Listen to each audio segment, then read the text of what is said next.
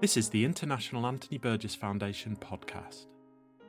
To mark the 50th anniversary of Stanley Kubrick's adaptation of A Clockwork Orange, we're examining Burgess's relationship with the director. In part 4 of our series, we speak to David Mickix, a more distinguished professor in the English department of the University of Houston. David has recently published his book Stanley Kubrick, American Filmmaker, which draws on interviews and new archival research to explore the personal side of Kubrick's films. David has also written books on subjects as wide as Saul Bellow, Jacques Derrida, and the art of the sonnet. He's also edited the annotated Emerson. In 2017, he was awarded a Guggenheim Foundation Fellowship, and he is a regular columnist for Tablet magazine, in which he writes about Jewish culture, history, and politics. Stanley Kubrick, American Filmmaker, is published by Yale University Press and out now. For more information, head to the link in the description of this episode. Here's Andrew Biswell of the Burgess Foundation, who spoke to David Mickix in November 2021.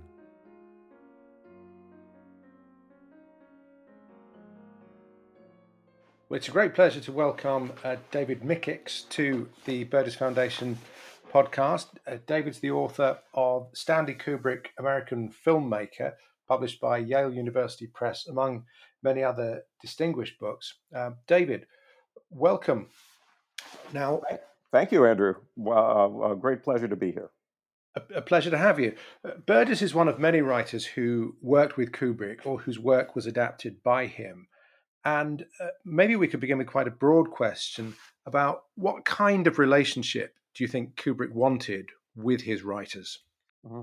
Yeah, that is a great question. Kubrick, from the beginning, I think had an idea of himself as a screenwriter. He wrote film treatments during his second marriage in the late 1950s, a very very troubled marriage to the ballet dancer Ruth Sabatka, and some of those treatments really do, show a kind of Dostoevskian tinge to his dramatic talent, and he wrote full-fledged scripts as well during that period. But he in the films that he actually made, all are co-written by others. And some of the more familiar examples are Paths of Glory, right? In which he worked with Calder Willingham and Jim Thompson. There are cases in which, for example, in Dr. Strangelove, he worked with Terry Southern. And Terry Southern tells a great story about how Kubrick would pick him up at, I think, 5 o'clock in the morning, and they would have a writing desk in the back of the car, so they'd sit there and write together on that desk, and as they would go into the studio early in the morning, and each day they would rewrite. So it was a very involved relationship that he had with his script writers. Another example is Diane Johnson, with whom he wrote The Shining, and they really puzzled it out together. Stanley wrote a lot of the part of Jack Torrance, who goes mad in the Overlook Hotel. And, he and Johnson talked a lot about ideas of horror, about Freud and Bruno Bettelheim and the uncanny and so on. So these were very active relationships. The relationship with Burgess was a bit different, first of all, because Burgess did not write the screenplay for A Clockwork Orange. Kubrick wrote it himself, and it was in fact the first screenplay that he had written solely by himself in his movie career. It's also unique because Burgess, years earlier, in the 60s, the novel of Clockwork Orange came out in May 1962. A little bit after that, Burgess, who was hard up for money, sold the screen rights to Cy Litvinoff and Max Raab.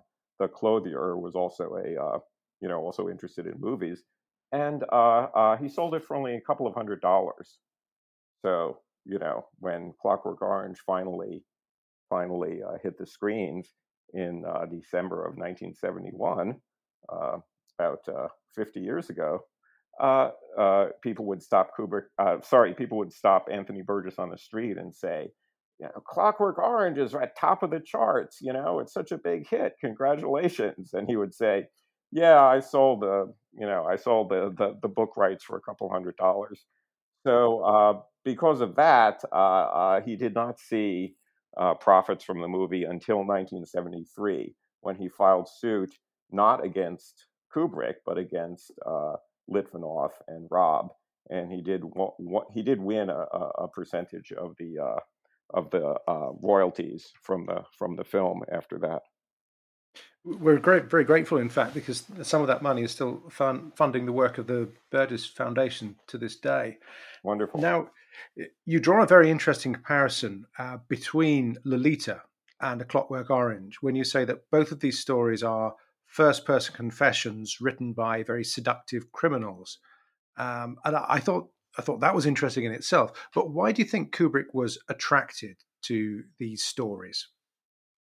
That's a wonderful question, Andrew. That's fascinating because Kubrick himself was ultra cautious, not ultra violent, but ultra cautious, and frequently described himself as a coward. Although he was fascinated with war, and he made several of his greatest movies about war, he himself avoided occasions of physical risk or physical courage. And so I think part of it is just the attraction to an opposite that really brings out some of the kind of primal energy of cinema. Why do we go to the movies? It's to be stirred up, to be set in motion by this spectacle that brings out impulses in ourselves that we usually wouldn't acknowledge. So you can see that certainly with Lolita, which is about a taboo subject. You have the child rapist, Humbert Humbert, so sophisticated, so dry, so witty. And, of course, Clockwork Orange is also about a rapist, Alex DeLarge. So in both these cases, Kubrick is examining something for which we have mixed feelings. We're simultaneously drawn in by the charm or the seductiveness or the wit, the wicked wit of these characters. That's certainly true of both Humbert and Alex, that they're remarkably witty and charming. And yet we're also repelled. And of course, that's more true in the case of Alex, that we're repelled, than in the case of Humbert in the movie. Kubrick left out some of Nabokov's quite clear signposts instructing us that we ought to be suspicious of Humbert, that we ought to think of him as a monster, which is indeed the way Nabokov thought of him. But Kubrick's Humbert does not appear to be a monster.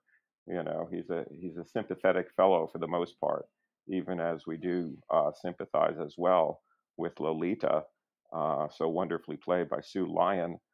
So I would say that in one way of putting it is that with Clockwork Orange, Kubrick does what he did not do or did not want to do in Lolita. That is, he gives us a hero villain by whom we're turned on or thrilled, and but also somebody by whom we're disgusted. I wanted to ask you as well about juvenile delinquency. You say in your book that A Clockwork Orange shows a whole new way of representing that, quite unlike the films that had gone before it. And can you tell us what's different about A Clockwork Orange compared with, say, Rebel Without a Cause or West Side Story? Mm-hmm. Yes, I do think that A Clockwork Orange fits into this genre of the juvenile delinquent movie. It also fits into the genre of the musical, so we could talk about that too. But first of all, the juvenile delinquent movie, if you think of a film like The Wild One, famous movie with Marlon Brando, or Rebel Without a Cause with James Dean, these characters were very soulful and sort of, smoldering, inward, oppressed by the sense of the world, and they seem to be oppressed by life itself or the world itself. And I think of that moment in Rebel Without a Cause where James Dean says to his well-meaning father and mother, "You're tearing me apart."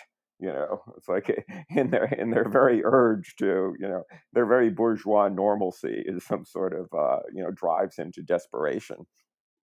And there's a sense in those movies, well, especially in Rebel Without a Cause, of the kids as being these outsiders, these sort of fragile outsiders. Natalie Wood and James Dean and Sal Mineo in that film. So none of this is the case in A Clockwork Orange, which is, to name another genre, it's a sort of gangster film, but it is an example, I think, of the juvenile delinquent film, simply because Alex, who is supposed to be a teenager, of course. Malcolm McDowell was 28 when he played Alex, but in the book and ostensibly in the film, he's much younger. And there's a great deal of attention paid to his home situation, right? You remember the doctor from social, not doctor, the guy from social services who comes to meet him, to evaluate his home life. How are things going along with you, Alex? Um, it intersects with those juvenile delinquent movies because there is a sense of perplexity or puzzle about, why is this kid a bad seed? What makes him evil, or what makes him at least bad? Evil is not the right word, perhaps, for the juvenile delinquent genre as a whole. So, in A Clockwork Orange, there's a very definite answer supplied by Alex himself, which is badness is of the self. Badness is of the self. This is a quotation from Burgess's novel, but it applies to the movie. And it's something that Kubrick too believed, that there's an element of wickedness within us, that inevitably comes out. And what about A Clockwork Orange as a musical? I mean, we know that Burgess later, after the film was out, he adapted it as a stage musical. But many of those elements are, of course, there in the novel and kind of intensified in the movie, in the sense that Kubrick brings various musical elements which are not in the book, such as Rossini and Elgar and so forth. And I'd always assumed this is a kind of soundtrack playing in Alex's head through the film. So I guess that makes it a different kind of musical from West Side Story. I mean, there's no singing, right? Right. Yeah, well, there is, of course, one instance of singing, which is the most famous number in the film, that is "Singing in the Rain." And McDowell told this story several times to several different interviewers. So I'll give you the sort of bare bones of it. That they were sitting around on the set for 3 days trying to figure out the scene, in this terrifying scene in which Adrian Corey is raped by the Droogs, by Alex and his thugs. And she's the wife of the writer, Mr. Alexander, and he's made to witness the rape. So it's a scene that's somehow, as one critic says, it's somehow ridiculous as well as, strangely exciting and also repellent all at once. It's a quite horrifying scene, but part of what makes the scene is the fact that Malcolm McDowell is singing and dancing to "Singing in the Rain," doing this soft shoe number. So they were sitting around the set for 3 days, according to McDowell, and then Kubrick finally said, trying to figure out the scene, and then Kubrick finally said, "Malk, can you sing?" That's one version, or another was like, "Mal, can you sing and dance?" And McDowell said, "Well, I know one song, 'Singing in the Rain.'" And so that's the song he chose. It was Malcolm McDowell's song. And I think part of the brilliance, the kind of awful brilliance of the scene, is the way in which what you see in Alex in that scene is not the kind of high polished cruelty of some film noir villain. or some gangster. But what you see is really the kind of satisfaction of, an 11 or 12-year-old boy as he's, going through this comic song and dance, and which will finally lead to the brutal attack on Adrian Corey, which apparently, Kubrick filmed this over and over, and Kubrick had, as he sometimes did, he was fond of repeated takes, and it was very hard on all of them, but especially Adrian Corey, who bears the brunt of Alex's blows.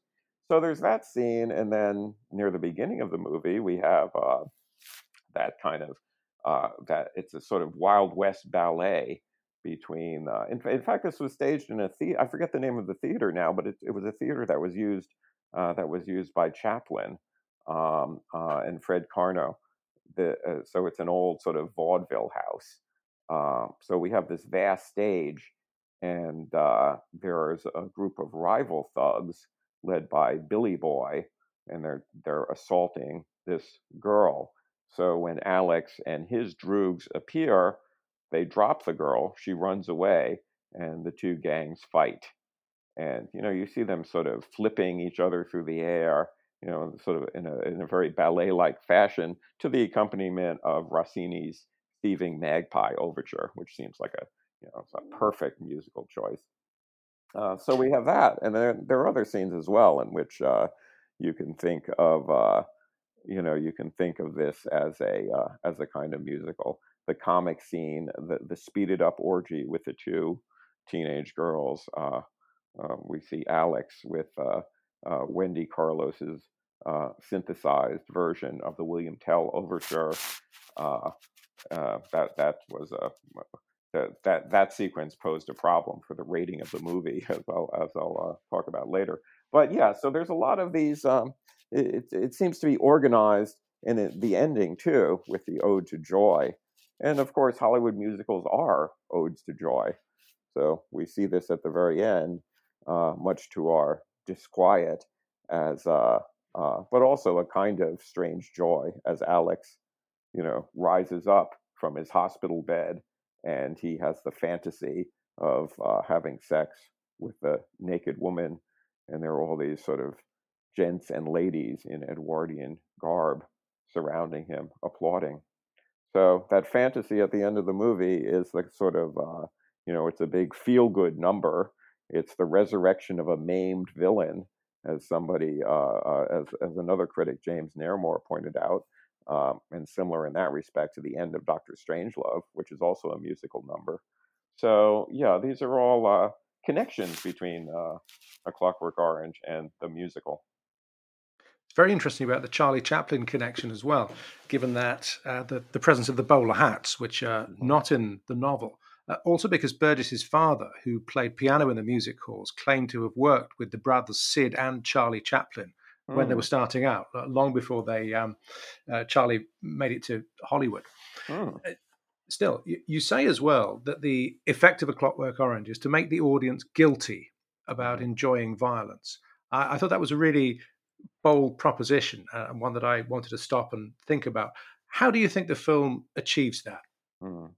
Well, in part, I've already alluded to it, that on every instance of violence depicted in the movie, I think provokes mixed feelings in the spectator. Although it should be remembered that when Burgess saw the movie once, he saw it several times. Of course, he saw it in a preview. He and his wife and 7-year-old son were flown to London and put up so that he could see the film in the fall of '71 before it was released. But he then later saw it in a movie theater in New York, and I remember that in his memoir, Burgess says, he was horrified because the audience took this as, they took it as a straight celebration of violence, and they were, sort of standing up and punching their fists in the air. But certainly that's not the way Kubrick intended it. It was not a glorification of the thug. It was not, an ode to violence. But it was meant to make us queasy. because every moment where we might celebrate Alex's prowess and his finesse in executing violence, we also find him repellent, I believe. His most attractive moment, perhaps, in terms of an act of violence, is that great scene at the marina where, in slow motion, you see Alex rise up.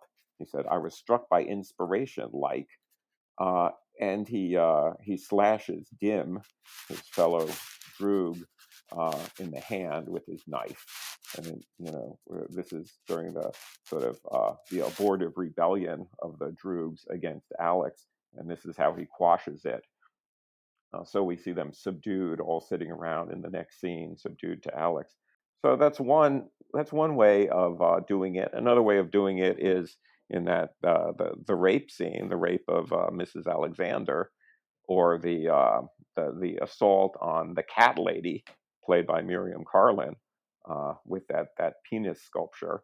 And in those cases, I think we're very we're very disquieted. Think about that scene with the penis sculpture, a very important work of art, as the cat lady tells Alex, and he proceeds to grab it and to kill her with it. He smashes it into her face, and at that moment, when he smashes the sculpture into her face, we have a sort of several jump cuts of these cartoon images of mouths. That's a form of distancing as well. I mean, obviously, we don't see her actually being killed, but it's also a form of, it reminds us exactly how disruptive, disturbing, irrational, inhuman Alex is being at this moment. So in that case, and in the rape scene of Mrs. Alexander, we do not exult in Alex's violence. Thinking back 50 years to the critical response to A Clockwork Orange, I mean, it seems to me, reading about it and reading what the studio was saying to Burgess about it was quite unexpected. It was almost unprecedented. Though in some cases, as you've shown, the critics were very negative about the film.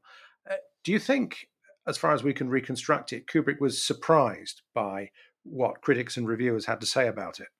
Well, I don't know about surprise, but he was surely displeased by Pauline Kael's reaction, because Kael said that Kubrick was, and I'm quoting, "sucking up to the thugs in the audience."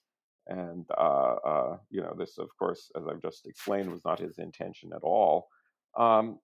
There were appreciative reviews, especially outside of New York. Um, Andrew Sarris, who had disliked 2001, had panned 2001, and then went back to it under the influence of a smoked substance, as he said, and revised his opinion somewhat of 2001 and thought, oh, it really is a pretty good movie. Sarris said, "I'm not going to change my mind on this one. No one will sit through this, A Clockwork Orange. It's just too boring." So this proved, of course, to be not at all the case. But the opinions of the New York critics were frequently quite negative about Kubrick's movies, including Doctor Strangelove, 2001, and also Clockwork Orange. But I think what Kubrick was surprised by and frightened by was the way in which the movie became so famous, such a phenomenon. Um, Part of the clues to the way that happened was not just the kind of shocking, iconoclastic nature of the violence in the movie, but also the incredible style. The way a whole world is invented. We're turning we're crossing the street now from the end of the 70s, the era of glam, the era of sort of gender tweaking rock and roll style. We're going into something new, something much more sort of quasi-military, with the paratrooper boots and the cod pieces, the bloody eyeball armbands, and the bowler hats, as you mentioned. So this was a remarkable invention on the level of style. Um, but yes, Kubrick was frightened by, well, for one thing, the number of death threats that he and his family received, and this is what caused him to take the film out of UK circulation in 1973.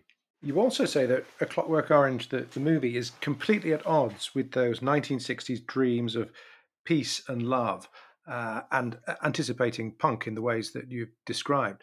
It seemed to me that maybe that's part of its importance, is that as the movie that comes after 2001, perhaps it's challenging a whole set of things and assumptions and values which had been quite current up until that point. And then as you get into the 70s, there's this break, this sort of fissure, and now we're looking at something else, a different vision of what people are like, perhaps. Mm-hmm. Yeah, you can talk about it, and I think that's quite true, Andrew. That it's a watershed. This is a real zeitgeist movie.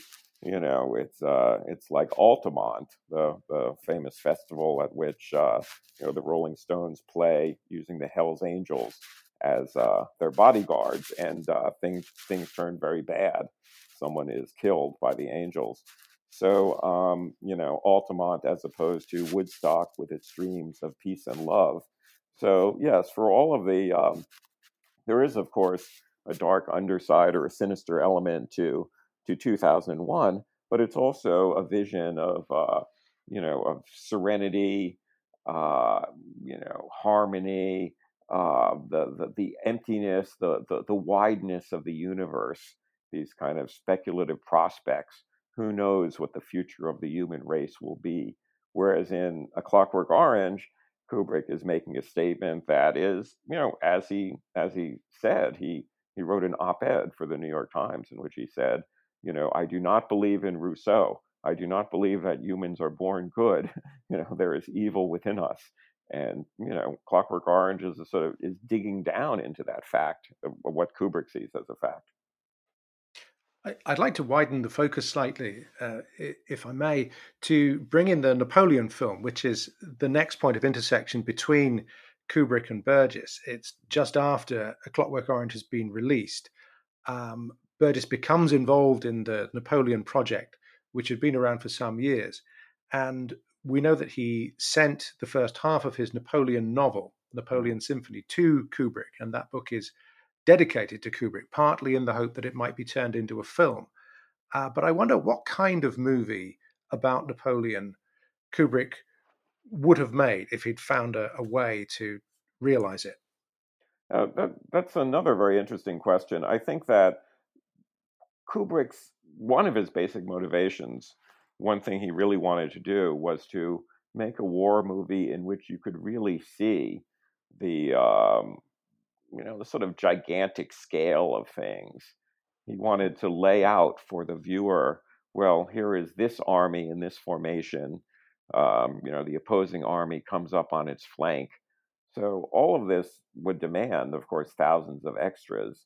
And in fact, Kubrick, who did pre-planning for the Napoleon movie that he never got to make, he was setting things up in Romania, and he claimed to have found the requisite number, thousands of extras, and he said he could do it for about $4 million. Clockwork Orange, by the way, cost $2 million. It was a very inexpensive movie. But yeah, so that was a bit of an underestimate. But the real reason I think that the studios were not interested in the Napoleon film, well, there were two reasons. One was an immediate one, that the film Waterloo, Sergei Bondarchuk's Waterloo, had done very badly at the box office, and in general, this fed into a suspicion of historical costume epics at that time in Hollywood. So the old line from some distributor is he gets a movie, he gets the film in the can that week, and the exhibitor rather gets the movie in the can, and he says, oh no, not another movie where people write with feathers.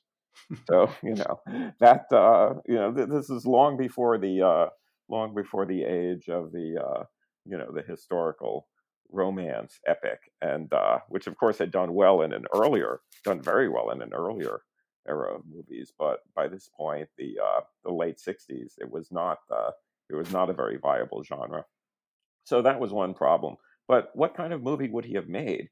I've read the Napoleon script, and it's not a bad script. It's a script by Burgess. I mean, sorry, not by Burgess. It's a script by Kubrick. He wrote that script by himself, and I think there are certain possibilities there. Napoleon sounds a bit like Kubrick himself. He says things like, the art of war is quite simple. You simply have to figure out everything in advance. I'm paraphrasing, but that's the basic point. He's like this sort of, very logical person who attends to all the details, just as Kubrick did.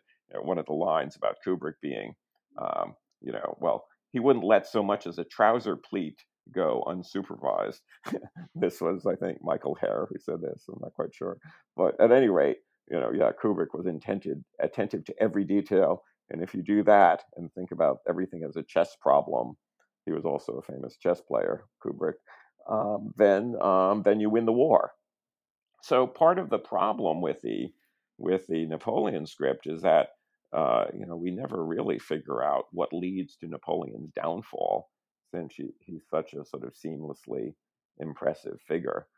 That's one issue with the script. So he surely would have worked that script over quite substantially had he made the movie.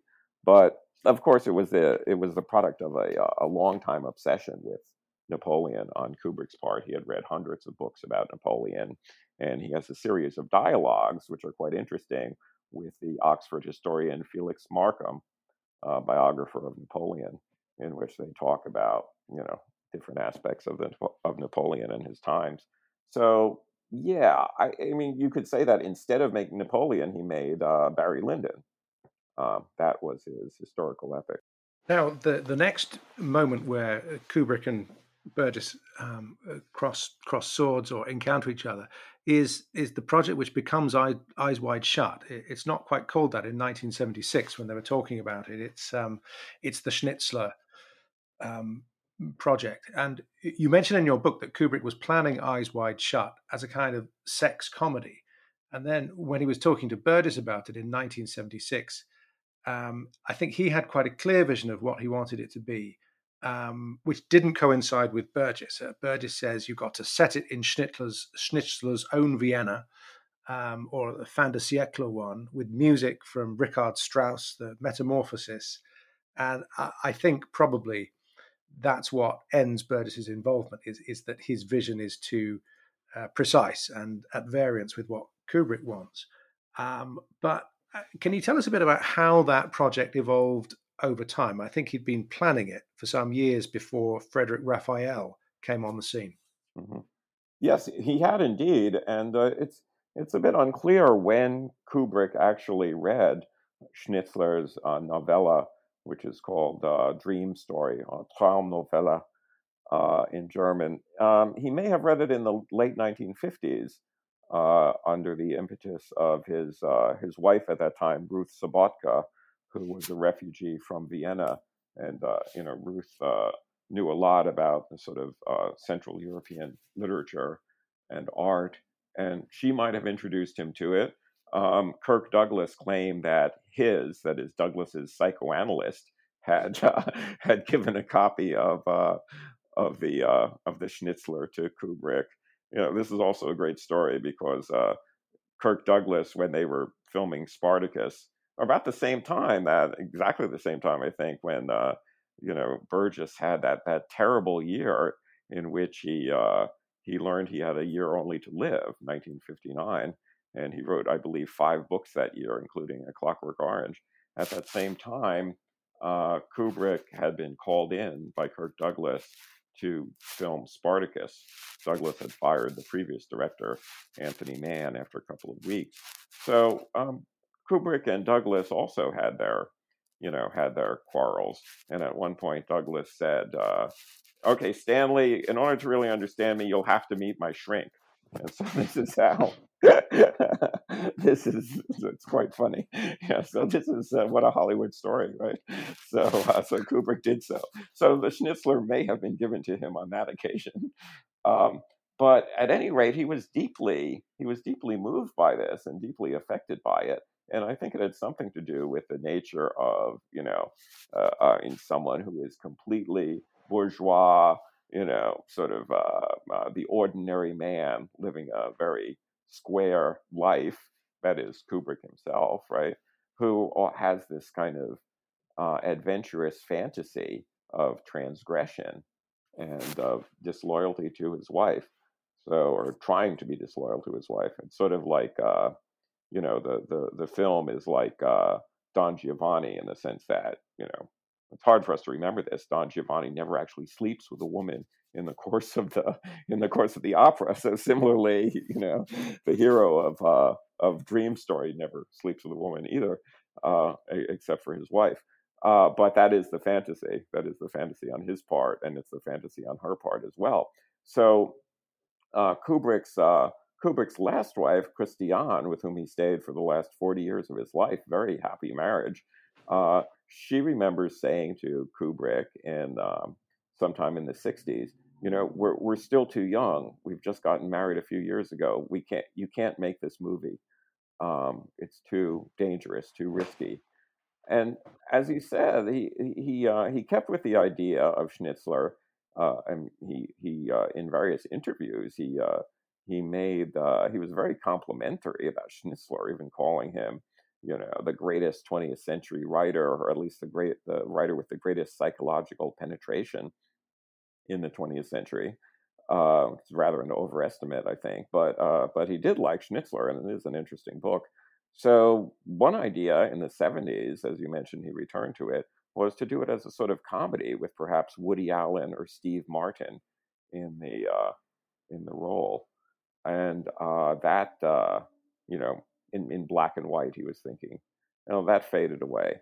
What you mention as Burgess's idea is, of course, very interesting for the book, as is Frederick Raphael's when he finally does hire Raphael as the screenwriter.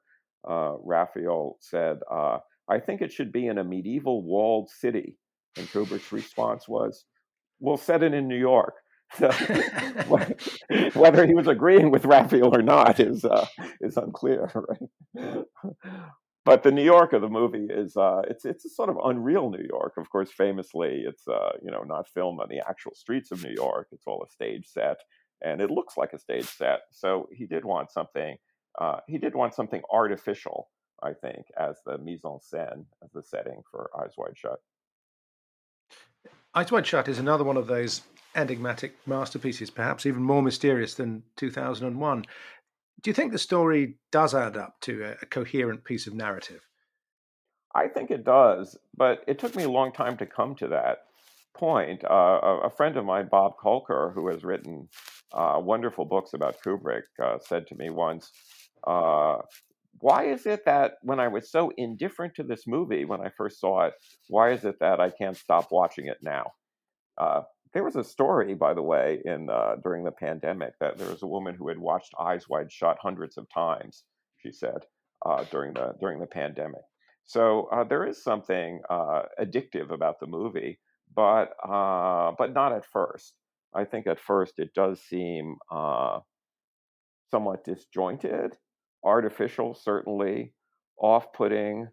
One invidious comment was that it was one of the famous cracks about Eyes Wide Shut, about the orgy scene in particular, is whose idea of an orgy is this? The Catholic Church's?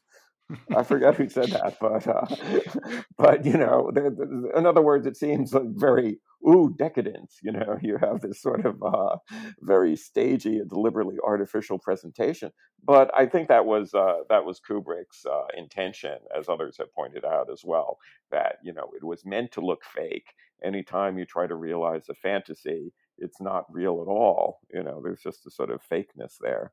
So I think the real heart of the movie is in as I explain in my book, is in the conversations between the husband and the wife, between Tom Cruise and Nicole Kidman, who are actually husband and wife, of course. And, the kind of the intimacy, the sort of groundbreaking twists and turns of those conversations are really remarkable. But yes, I do think it hangs together. Um, for all that it's a kind of odyssey of, the hero wandering through the night. Uh, to me, it does have a symmetry, and it does have a clear structure. Now, your Kubrick book is published by Yale University Press in their Jewish Lives series. And it's quite a big question to close with. What do you think Kubrick's Jewish identity meant to him? And how far is that communicated in his films?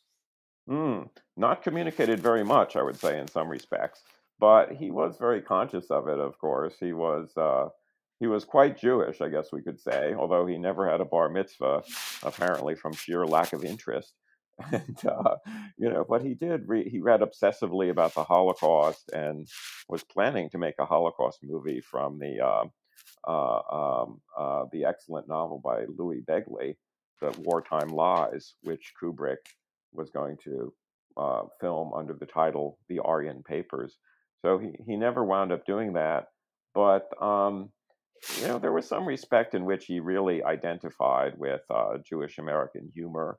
Certainly, that's, you can see a connection to Mad Magazine or to Lenny Bruce in Dr. Strangelove. You can also see, I'll just quote the words of Christiane, his widow, who said, we used to tease him and say that he was like Tevye the milkman. He would raise his eyes to the sky accusingly and go, "Oi, ah." So he had a lot of the verbal inflections that one would associate with a Jew from the Bronx, which indeed was what Kubrick was. And yeah, so as with many Jews of his generation, who were not observant in New York City, also he had a great fondness for Christmas. You see that this comes out in Eyes Wide Shut, which of course is a Christmas movie. There are Christmas trees everywhere. Well, David, thank you very much for giving us such a fascinating overview of Kubrick. Your book, Stanley Kubrick, American Filmmaker, I recommend to everyone wholeheartedly. It's a great piece of research and a great piece of writing. Thank you. Thank you very much, Andrew. This was a lot of fun.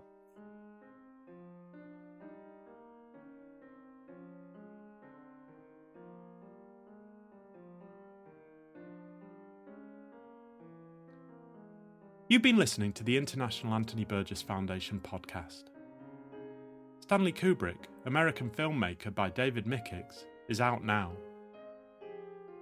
For more information on Anthony Burgess and to find out how you can support the work of the Burgess Foundation, visit www.anthonyburgess.org.